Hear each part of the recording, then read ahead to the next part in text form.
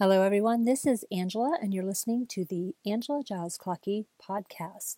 And if you're wondering what this podcast is about, since I do get that question sometimes, I guess I would sum it up as a spoken word blog. It is listed under memoir blogs, and that is because I am sharing life as it is now and life as it once was. Stories from my traumatic past, but also stories of the healing journey. So while it is sharing stories and my experiences as a survivor, I'm also sharing thoughts and observations from the point of view of being a survivor, a speaker on this topic, and a coach working in the recovery field. For me, I sometimes show up with an idea of what I want to talk about, but overall, I just kind of kick back and have that conversation with you. I've talked about this in earlier episodes that even though this is quote unquote a one-way conversation, because I'm talking to you and you're not talking back, I actually hope that it kind of engages you in the possibility of starting a conversation, whether it's with me or with others in your life. So if I say something that, sparks an idea for you, like I hope it kind of just invites you into that, creative conversation place with, someone else, with me, if you want to reach out, or even with yourself. We talk a lot about journaling and just that self-discovery of, what we're doing in our everyday lives, whether we're recovering, which I think we're probably all recovering from something or going to recover from something because, as sad as it is, we don't get out of this life without some heartbreak, even if it's, quote unquote, one incident, small incident, whatever, versus some, more capital T trauma that happens to folks. But we're not in competition with each other. So let's just, remind ourselves that we're all going through something, no matter what it is, and we're all recovering from something or will recover. And I just like to be in this space and talking about all of these things. I do want to remind everyone that this is not a podcast that is meant to be medical advice, mental health advice, legal advice, anything like that. I am just a person talking to anyone who wants to listen and sharing experiences. If you are in danger or if you are concerned about your own mental health or your own safety, there are so many resources available. And of course, I can't cover them all because I don't know where you are and what you need. I want to celebrate something today, as of this recording, the day that I'm sitting in my podcast closet. I am now 30 days coffee free. Now, I know some of you are like, ooh, big deal. And others of you are like, say it isn't so. You didn't give up the coffee. I did. Actually, my intention was to take a week off of coffee. You see, as I've shared in previous episodes, or if you're new here, I have some chronic health issues. My chronic health issues do not have a diagnosis, so I am left to navigate what may or may not work for myself. I have had some extensive medical testing, and it's always come up with a big question mark. Part of that leads me to believe that my body is processing trauma, old trauma. And then part of that leads me to believe, right, like there's just something we can't find.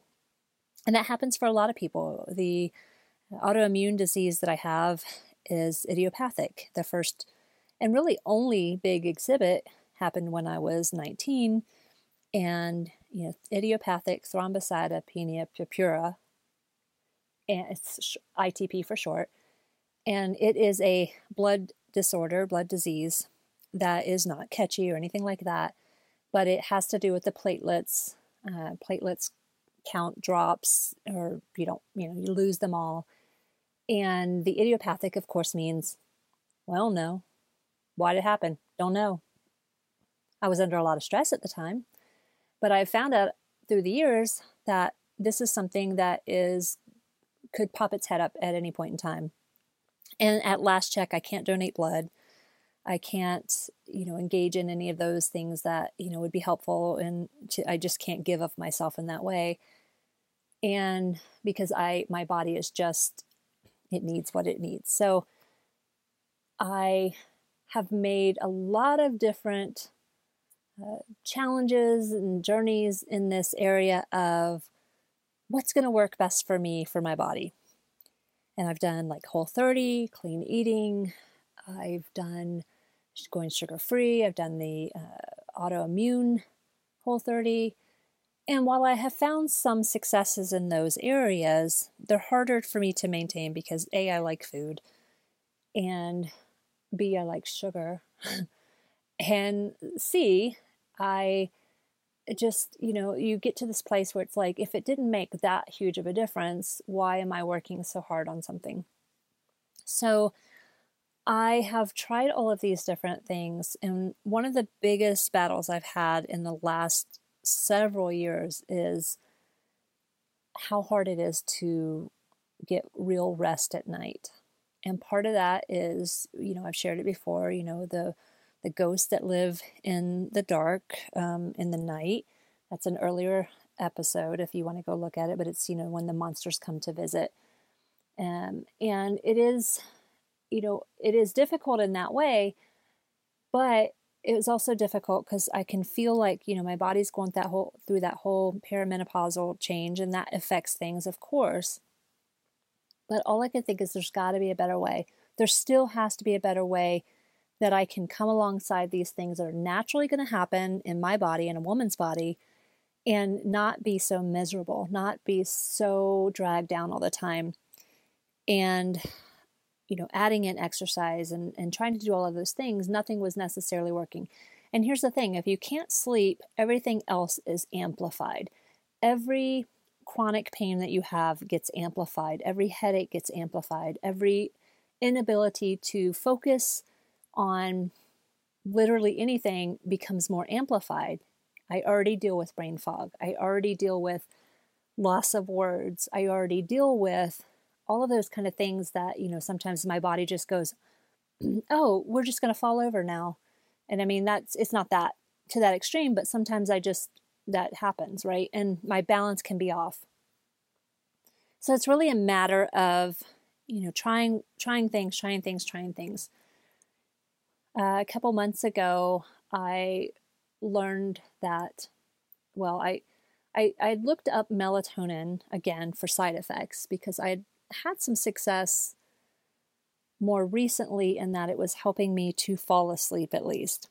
But the problem was I was popping awake anywhere between 1 o'clock to 3 o'clock, unable to sleep.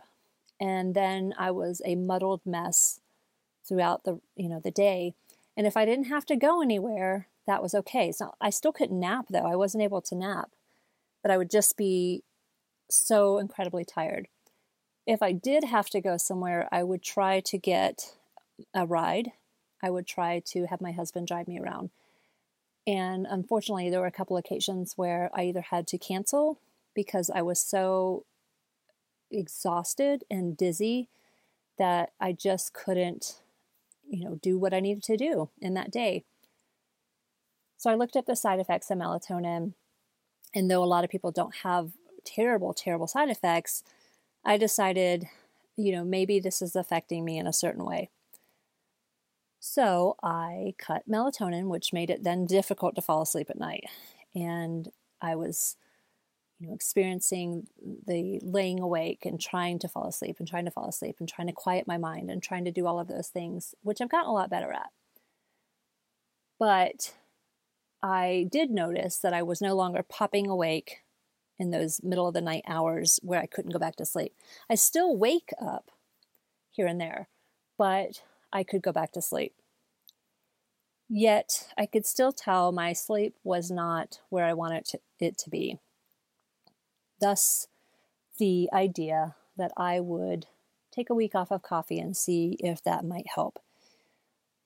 Well, I realized with some research that a week probably wouldn't give me the results that I was hoping for. And in fact, of course, when you first cold turkey quit anything, right, the body goes, oh my gosh, what are you doing? And it just freaks out and it does all the things. And so that first week was pretty miserable, terrible, terrible headaches, which I knew. And everybody said, and all the advice says you should taper off, you should, wean yourself off of it. But I know me enough to know that reduction was not going to work. I had to just quit because reduction to me says, next thing I know, I'm filling the cup a little bit more, or whatever. And here's the thing. I maybe only drank 2 cups of coffee a day. And since my first Whole30 back in 2014, I believe, I started mostly drinking my coffee black.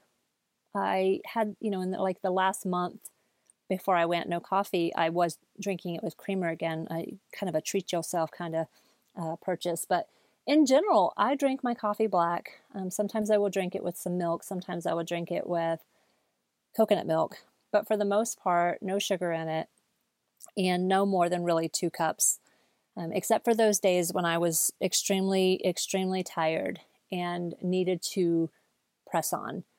There was an open house event I went to for Hard Beauty that I work for, and I couldn't even, I think I was there maybe 30 minutes, and my ability to be present in that space was absolutely diminished. I drove home, went to bed. That was all I could do. And thankfully I did get to sleep that day or rest. But, really realizing I don't take in that much, but the talk that I had with myself was, if a person has an allergy or, they're lactose intolerant or they're, gluten intolerant, they can't even have just a little bit, without it disrupting their whole system. So I was taking all these tools that I've learned of how to be, trust myself, listen to myself, try something. And I realized 1 week wouldn't be enough. I needed to press on. So, I went into 2 weeks, and then I was just kind of taking it day by day, with no intention of quitting coffee. But I realized that the one thing that was happening was that I had 0 cravings for it. Even smelling it my husband was drinking coffee still, and even smelling it was not a temptation to me, which I thought was really bizarre, right? Because normally when I've tried to take breaks or I have tried to quit in the past, I have been so incredibly tempted because I could smell it and I would be the only one trying to quit. And I have, gone by, Dutch Brothers and Starbucks and, can smell that rich aroma and still be like, oh, that smells nice. But I'm not like, oh, I must have a coffee. So I thought that was really interesting. And I decided that it was because I was in a different space than ever before, to where maybe partly desperation, but to where I could trust myself to say, this time we've got it. And also, I work in the recovery community. I work with amazing warriors who have left substances of, greater addicting, qualities to them than coffee. And I know that's, depends on who you ask, but I'm with these warriors who have been able to, walk away from the drugs, walk away from the alcohol. And we are interacting consistently to the point that I'm like, if they can do that, and, again, I don't like to do the comparison thing, but I can look at that as an inspiration. If they can put those things down for their lives, for their families, for themselves, I can put this coffee down because it is affecting my life, my family, myself. And I have not had a craving. And it's interesting to me. So today's day 30. Here's what I've noticed. Not only have I not had cravings, I've been celebrating each day, counting them off, because I've been drinking coffee since I was 19 years old. I taught myself to drink coffee. That sounds weird, but those international coffees that have flavors, I started drinking those because I had 0 chance of getting more sleep, the sleep that I needed when I was kind of on my own with my 2 boys, one who was a tiny human and the other who was in school. And I was working 2 jobs. I worked at a newspaper and I worked waiting tables at night. So I was barely seeing my boys and I was barely getting sleep. So I decided to learn how to like coffee, and I started off with those really sweet brands. So I've been drinking coffee for a really long time. To find myself going cold turkey and not having cravings has been incredibly beautiful, and what a gift. And also, of course, my sleep has improved. It is not perfect. It is not, I wouldn't describe it as the type yet. I hope it's coming, but I wouldn't describe it as the type of sleep that is, I have a friend who says, I go to bed, I fall asleep, I wake up, I'm well rested. I'm not quite there yet. I did notice since I've been food journaling that and tracking like how I sleep and how all of these things are going. I've been doing that for about two-ish months, month and a half, something like that. I have definitely had the harder nights of sleep when I've been overstimulated out in the world. And I'm kind of, just researching, looking into, where I might fall on that spectrum of things, because I do get incredibly overwhelmed and distracted and all of those things that come with being overstimulated in environments where there are a lot of people and lights and noise, etc.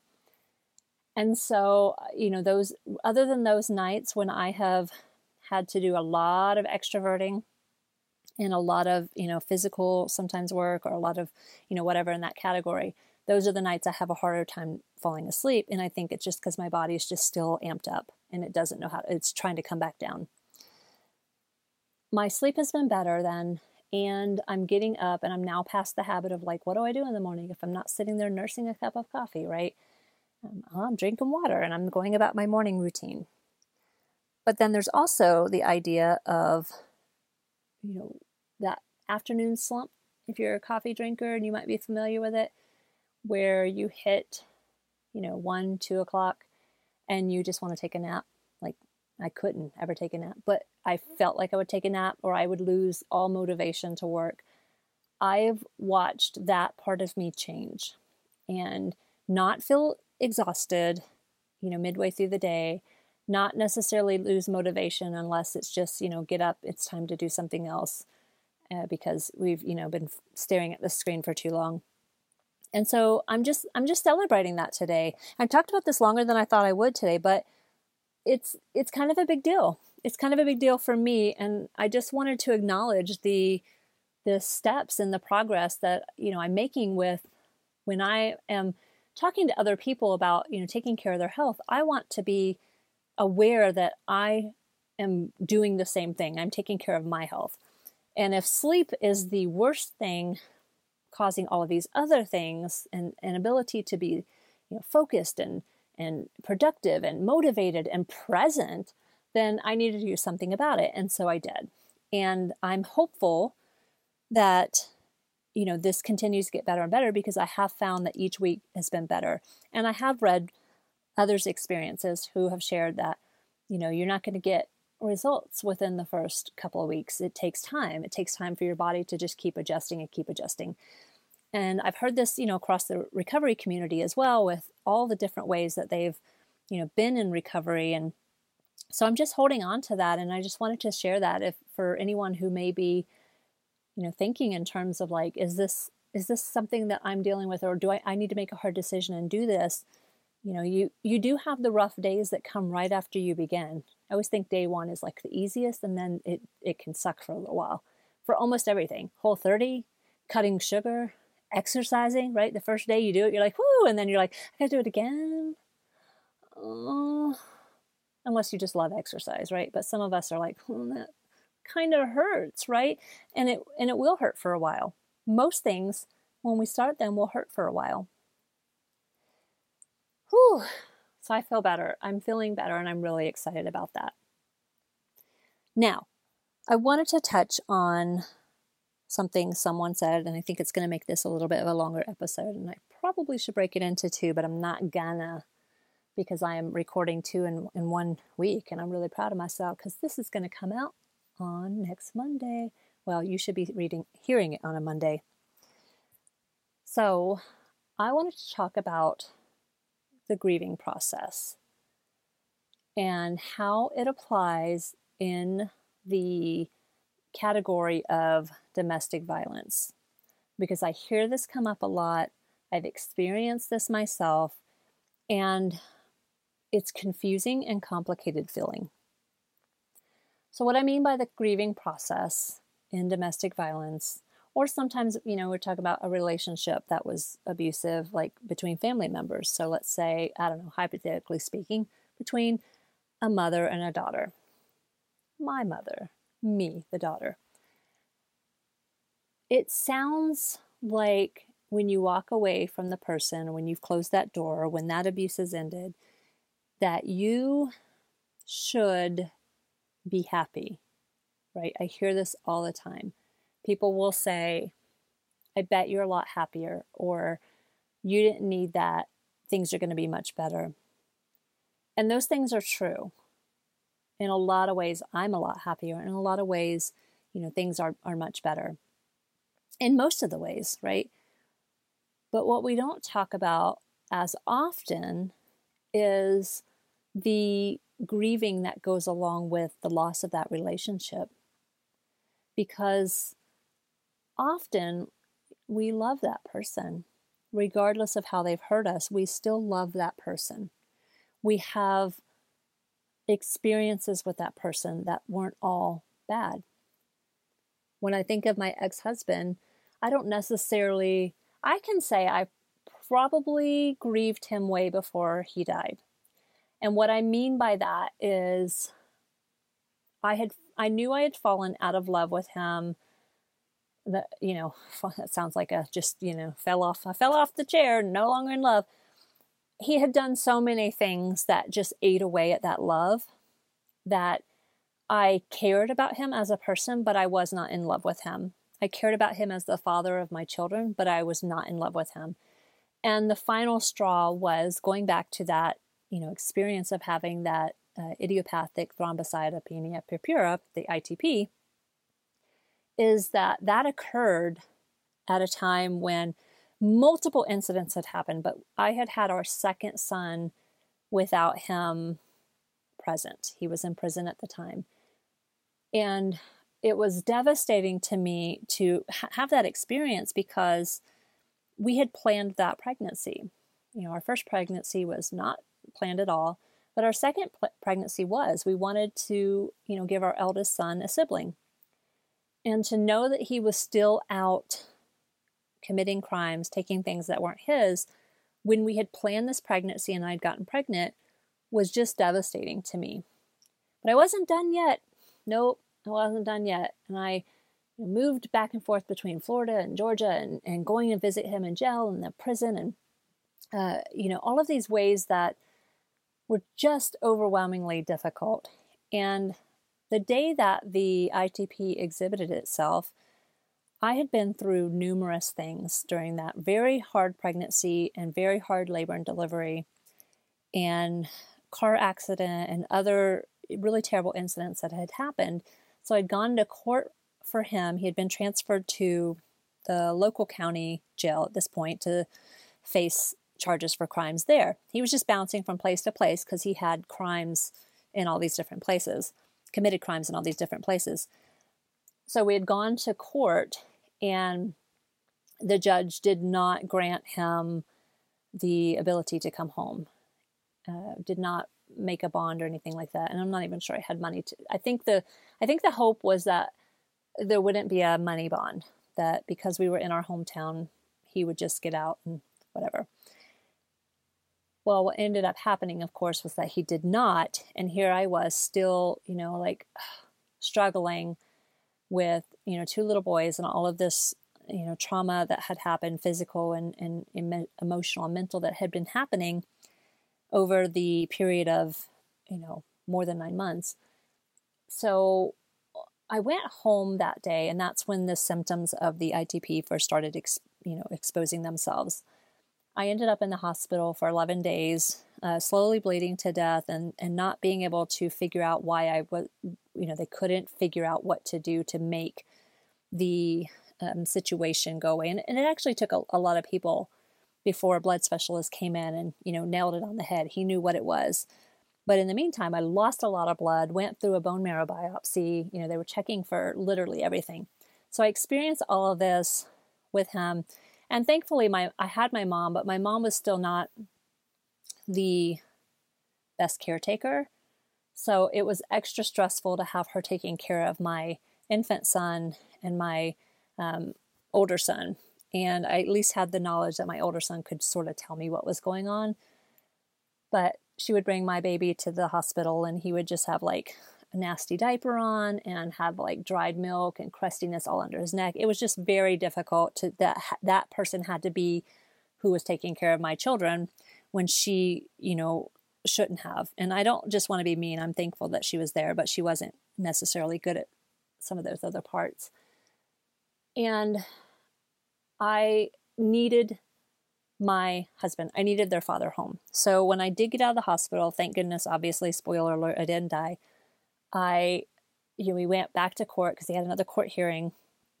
And I was so frail. I was covered in bruises. I was still bleeding in some ways.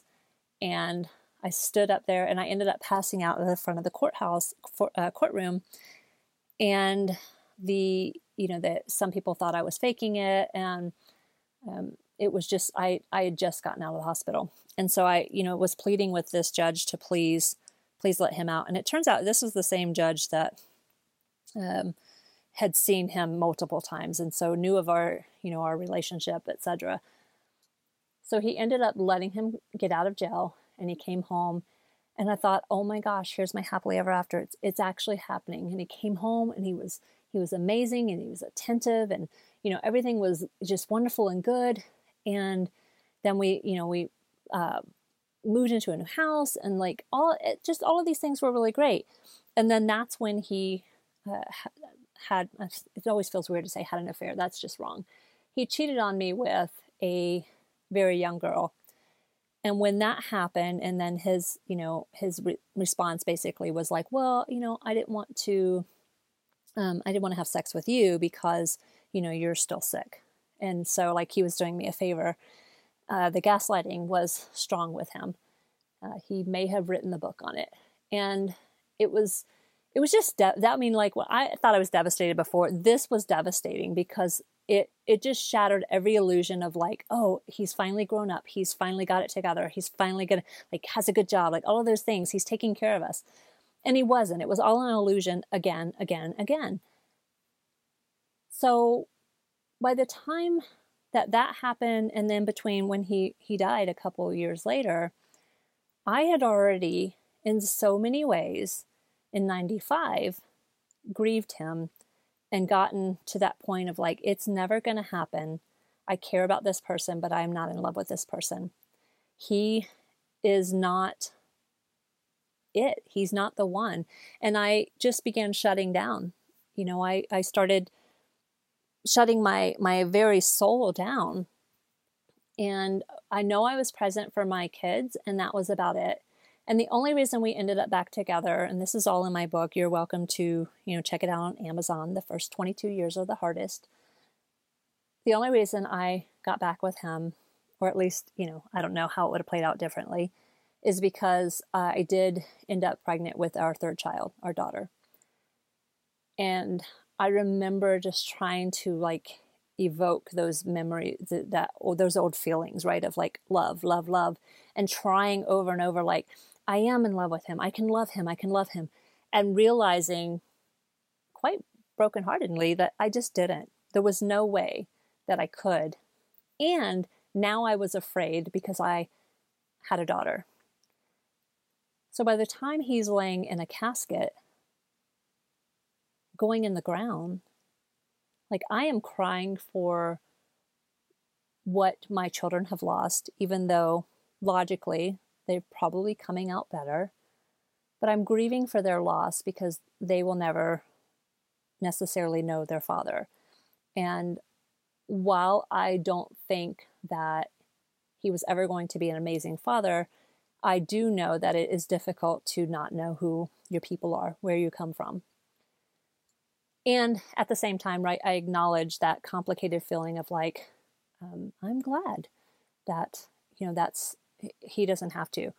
But when I cried, they don't have to, but when I cried that day, when I cried throughout that whole experience, I don't think I was ever crying about him being dead. I felt guilty about him being dead. I felt immense, terrible pain for all the people who mourned him.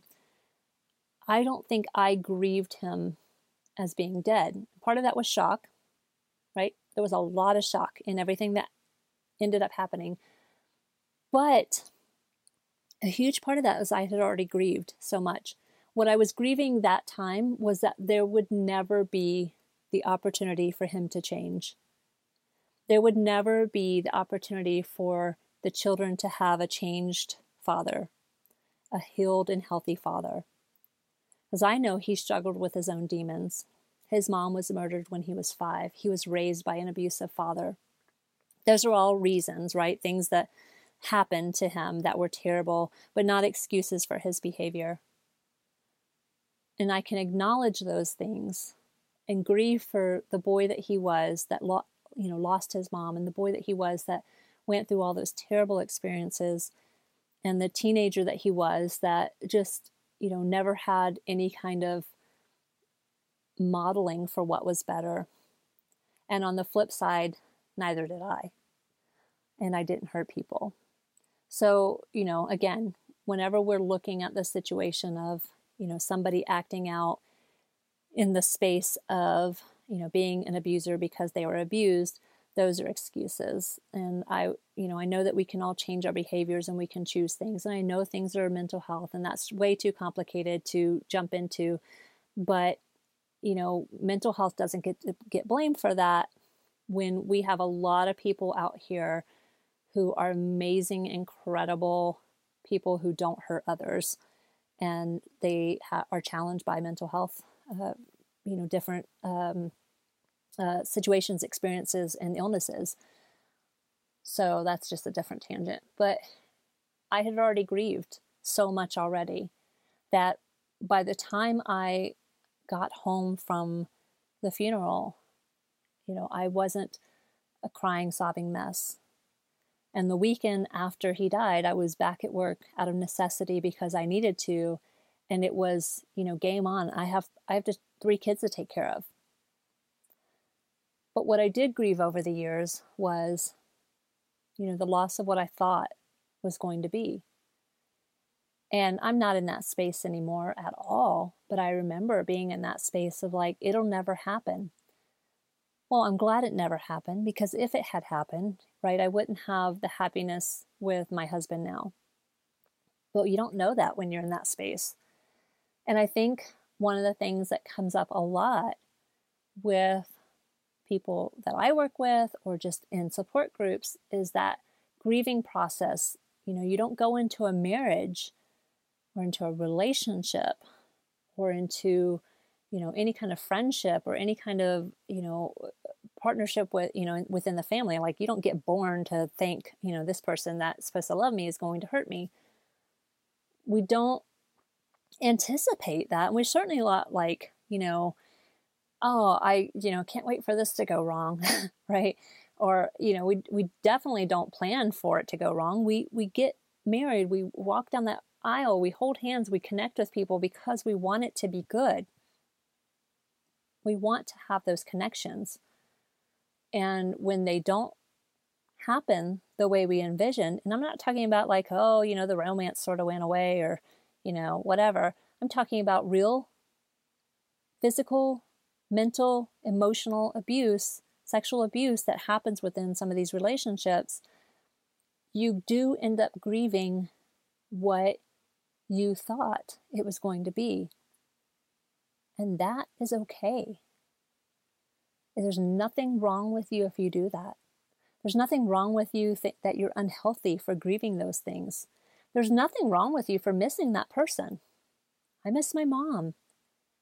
And I would say like 75% of our relationship over the years was never good.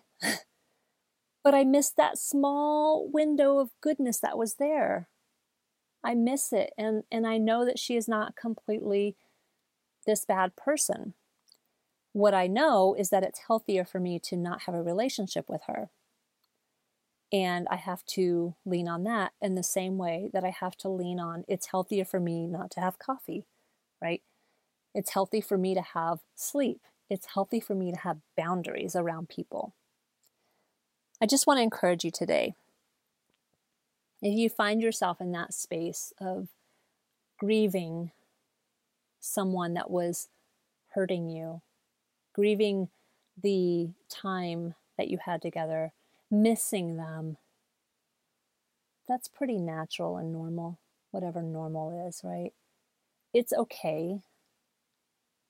What we want to do is make sure that we don't re-engage in that space. And that's not to say a person cannot change, but it's not your job. It's not your job to change them.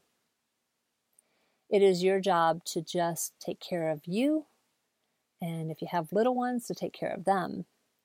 And the more you take care of you and you take care of them, the more you grow and you're able to recover in a space where if that person changes that you miss, if they change and they do the work, you can see whether they actually did or not.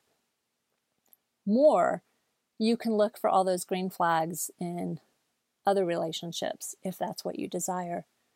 You'll become much more adept at what is a red flag and what is a green flag. What do I want? What don't I want? But it's okay to grieve. I encourage you to grieve. In fact, feel it. Feel it so you can process it. Feel it so it's not just living in there like a heavy stone in the pit of your stomach that you don't acknowledge it. Because when we don't acknowledge it, we don't process it. And when we don't process it, we don't heal from it. And when we don't heal from it, we're not really operating at our best. So like most things, I can make a connection, right? Grieving, got to do it. Coffee, can't do it. Not good. Not good. For me, I learned that I needed to properly grieve and process and heal. And in the same way, taking each incident and each experience and understanding what I need from it and what I can let go. I hope this encourages you. I hope that you feel what you need to feel, let go of what you need to let go of, and hold on to everything that still matters to you and take it one day at a time. I'll see you next time.